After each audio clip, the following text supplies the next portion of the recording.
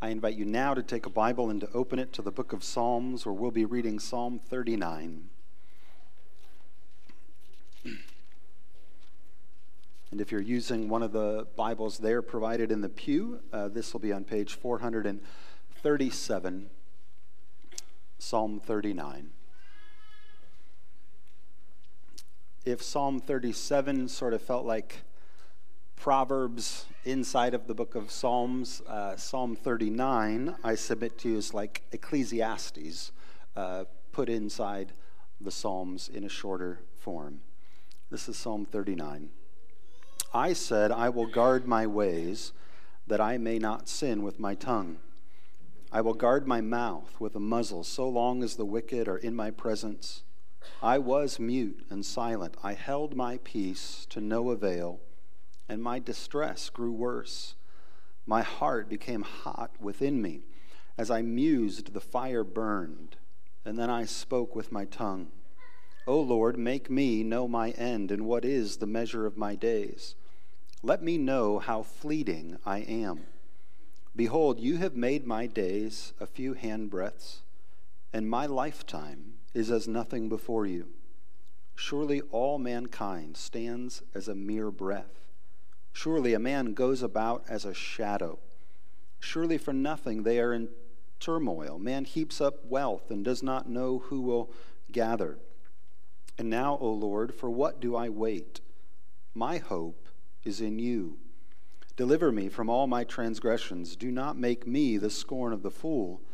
I am mute, and I do not open my mouth, for it is you who have done it. Remove your stroke from me. I am spent by the hostility of your hand. When you discipline a man with rebukes for sin and consume like a moth what is dear to him, surely all mankind is a mere breath.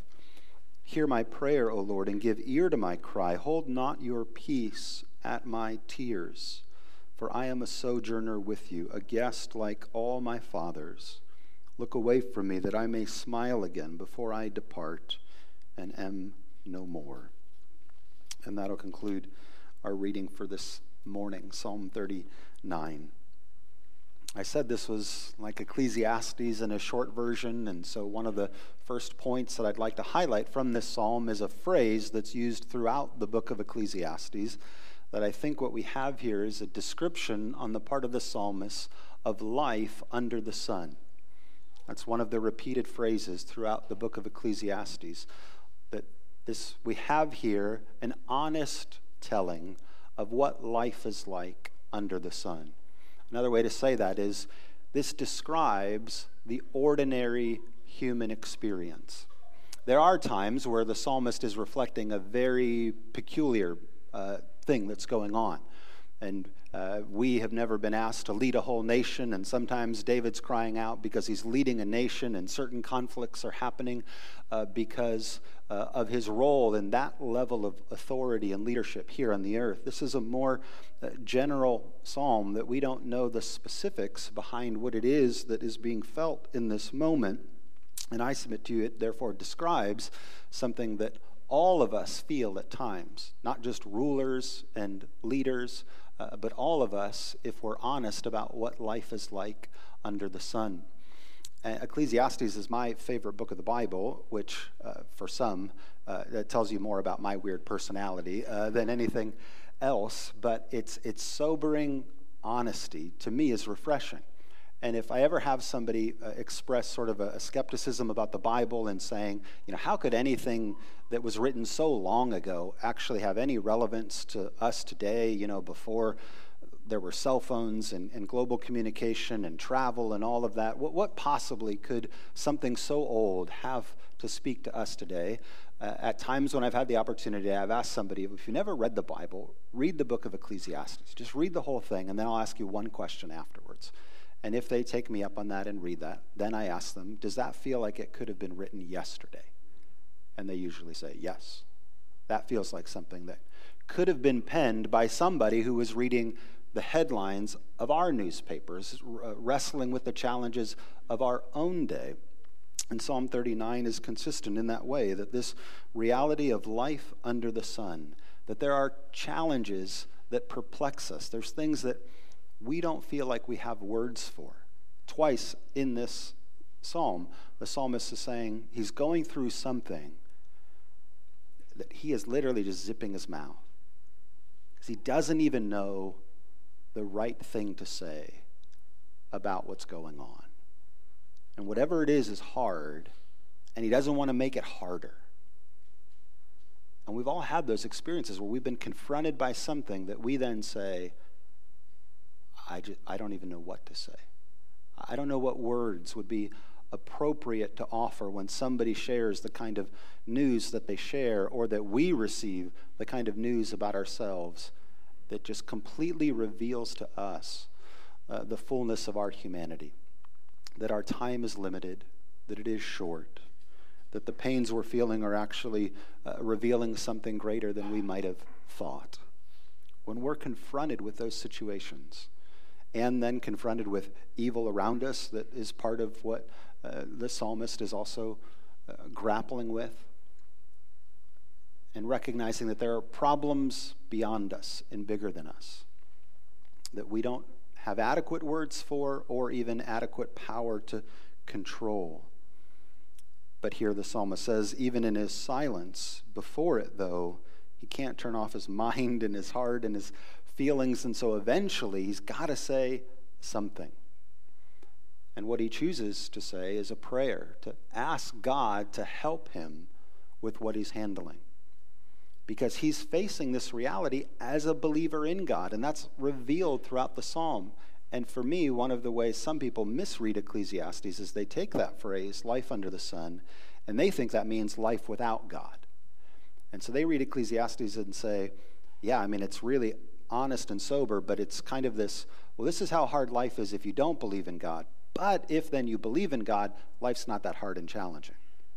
And anybody who's been a believer for more than a minute hopefully has the sobriety to say, if one day you superficially thought that life is revealed to you, life is hard whether you're a believer or not. Things puzzle you and are mysterious to you whether you have faith in God or not. But if you think, no, life is only confusing and hard without him, but once you have him, everything's supposed to go well, then you really feel lost when even as a believer in God, you confront challenge and adversity, sickness and separation, and all kinds of difficulty.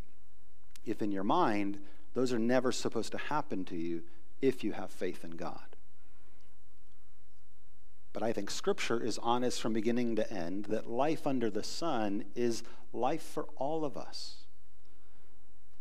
And still life for those of us who would say we believe in God and we trust his word and we believe that he was purposeful in creating it and we believe it has an ultimate end that's in his sovereign control. In that reality, there's still things that we will encounter that puzzle us.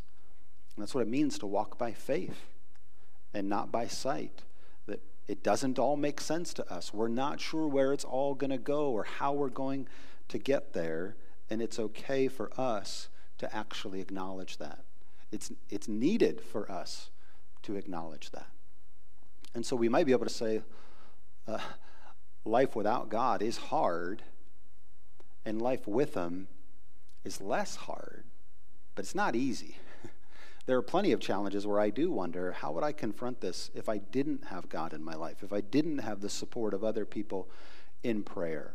And so I don't want to undermine the good role that faith plays in our lives and the good role that Christian community is supposed to play in our lives. There are burdens that are supposed to be lifted at Calvary. There are ways in which we can support one another. And all of that is good, and it's what motivates us to believe and to support one another.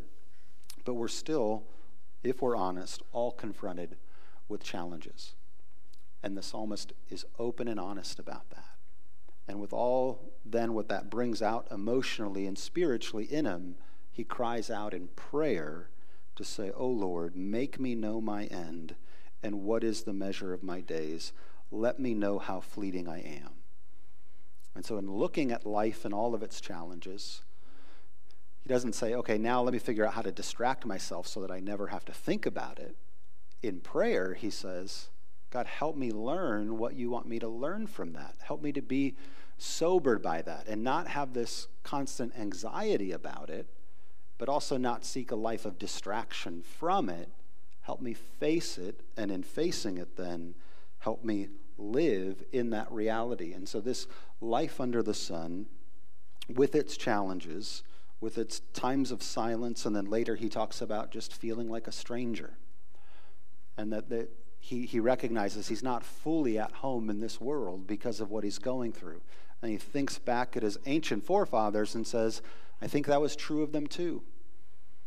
They lived their lives, and even with faith in God and even honoring him, they never saw within their life the fullness of every dream fulfilled, of every plan accomplished. They lived by faith. And much of what God was doing, he was doing across lifetimes, across generations. And so each believer in him still feels a sense of that strangeness, that everything won't be fulfilled within the span frame of our lives. Every promise won't come true in our days. And that's okay to acknowledge out loud. And it's why we're thankful we believe in a God who is bigger than us, bigger than our lifespan, and works over time. And so here, David is specifically saying, Lord, as I look at life under the sun, help me think about death under your sovereign hand. Help me face the reality that I'm sobered by. And so all throughout, he acknowledges that it's the Lord who has been disciplining him as he disciplines his children who he loves. And not for a moment, in spite of all that is mysterious and difficult and challenging, that he's honest about, does he deny that God is still God and that he is the sovereign over this world. And the sooner we can acknowledge that, the better off we end up being. Jesus actually tells us a story about someone who refuses to say the kind of prayer that the psalmist prays, who doesn't want to face the reality of the limitations of their own lives. So I invite you to turn with me to Luke chapter 12, where Jesus tells this short parable of someone who's thinking they're doing so well in the world that they don't ever have to face the reality of the end of their days. And so this is Luke chapter 12, beginning in verse 13.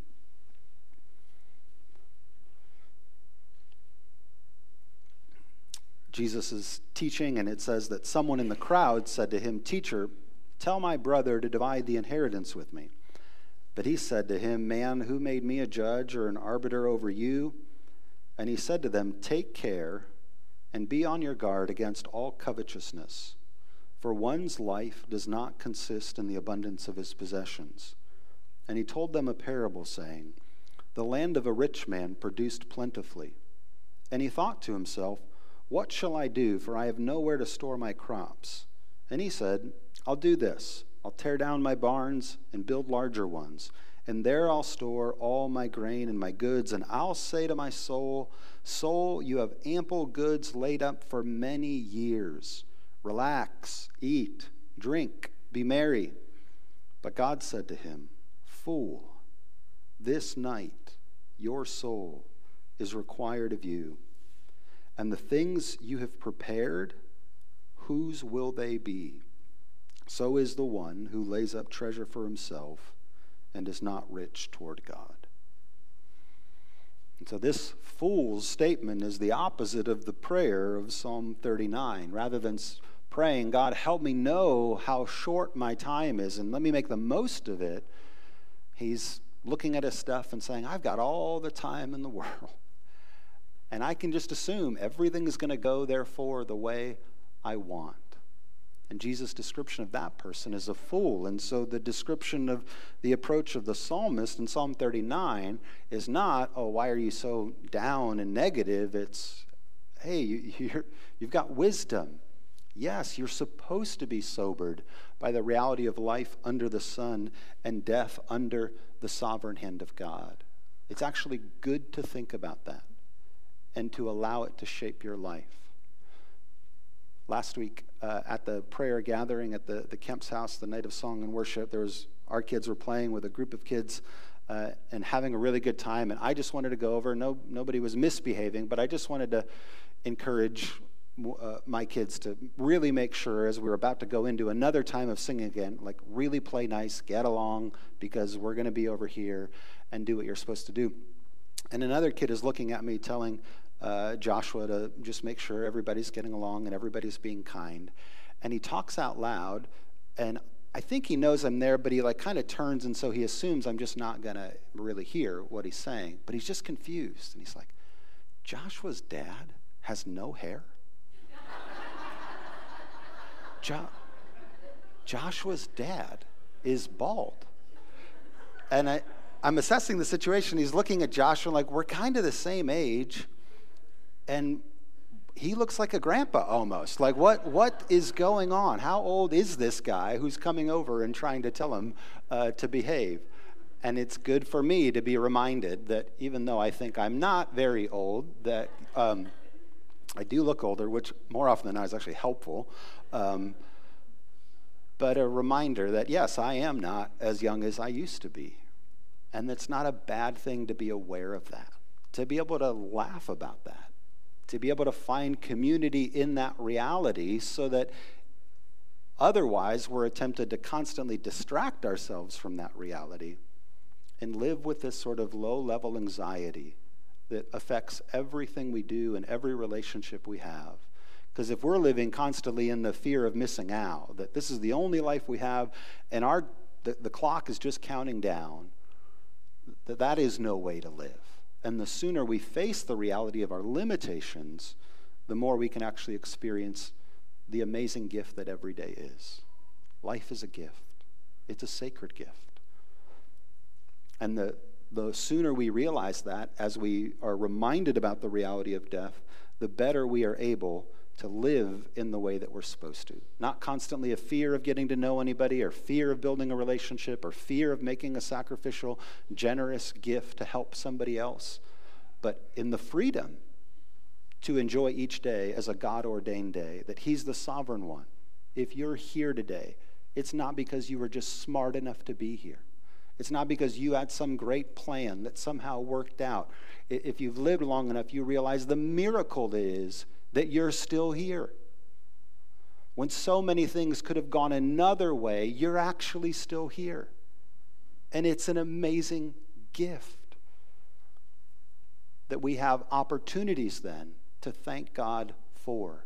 Thank God for in the ways that we live that life and how we treat and interact with other people. There was a story I read that was humbling about Alfred Nobel. This is in a book by Randy Alcorn, but he tells this story that Alfred Nobel, he was a Swedish chemist who made his fortune by inventing dynamite and other powerful explosives the governments bought to produce weapons. And the story goes that when Alfred's brother Ludwig died, a French newspaper accidentally printed Alfred's obituary. And so then he read the story of his own passing. And he got to hear what somebody else then would say about him, thinking he was no longer there to hear it. In the obituary, it says, described him as a man who became rich from enabling people to kill each other in unprecedented quantities.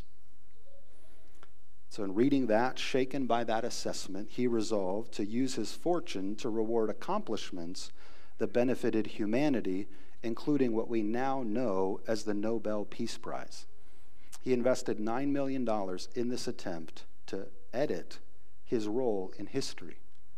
It says that Alfred had a rare opportunity to look at the assessment of his life at its end, and yet while he was still alive and had the opportunity to change that assessment. It's a gift for all of us to think about the reality of the end of our days and to let it shape us so that we live our days in the fullness of what God intends. And so this psalm points us, like all the psalms do, as we take this sober assessment of life and death under our sovereign God, of the hope and promise of eternal life under our resurrected Savior. That's part of the strangeness of Christian worship, that we celebrate communion regularly, this reminder of death under a sovereign God in our Savior. And why do we do that? Because we celebrate that he conquered death. We don't avoid the subject because we believe he's been victorious over it. And he who conquered it and was victorious over it has promised to the world eternal life with him. That's the most famous verse in Scripture, most well known, that God gave his only Son, that whoever would believe in him would have eternal life. And that life can already be experienced by us now. And we already see the psalmist indicating that. When he's so frustrated by the options before him, verse 7, he says, "For now, O Lord, for what do I wait? My hope is in you." And if we have that hope in God and God alone, in the one who transcends the grave, we experience the greater freedom in all of the hardness and the challenge of life that we can be honest about and say, we still feel like we're strangers here. There's things that still cause us to be shaken to our core that we don't have words for.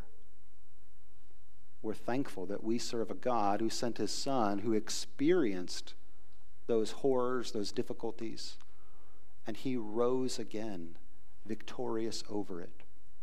And he invites us to come and follow after him. And so in conclusion, this verse from Galatians summarizes beautifully this description of the Christian life. That when we take seriously all of these things, we can say like Paul in Galatians 2:20, "I have been crucified with Christ. It is no longer I who live, but Christ who lives in me. And the life I now live in the flesh, I live by faith in the Son of God, who loved me and gave himself for me." Let's pray. Heavenly Father, we thank you for your word. We thank you for the psalmist who in all of his struggles and wrestling cried out to you in prayer. And we want to echo that same prayer, that, Lord, you would help us to measure our days, that you would help us to know our end, that we could be liberated, knowing that we are ultimately in your hands and not our own, that we can feel the freedom that you desire for us as your children, to not be afraid of our end, but to know that every good thing that you have promised to give us, that if we don't receive it in this life, that you've promised us the hope of eternal life, and that you will bring to fullness every good thing that we experience, that we miss out on, that you have promised that you will one day give us. And we do pray that you would help us to receive each day as the gift that it is. See life as a sacred privilege. We pray that you'd help us to use our lives as a blessing to those around us, that we can point other people to the very same hope that is in you and you alone. And it's in your Son, our Savior's name, we pray. Amen.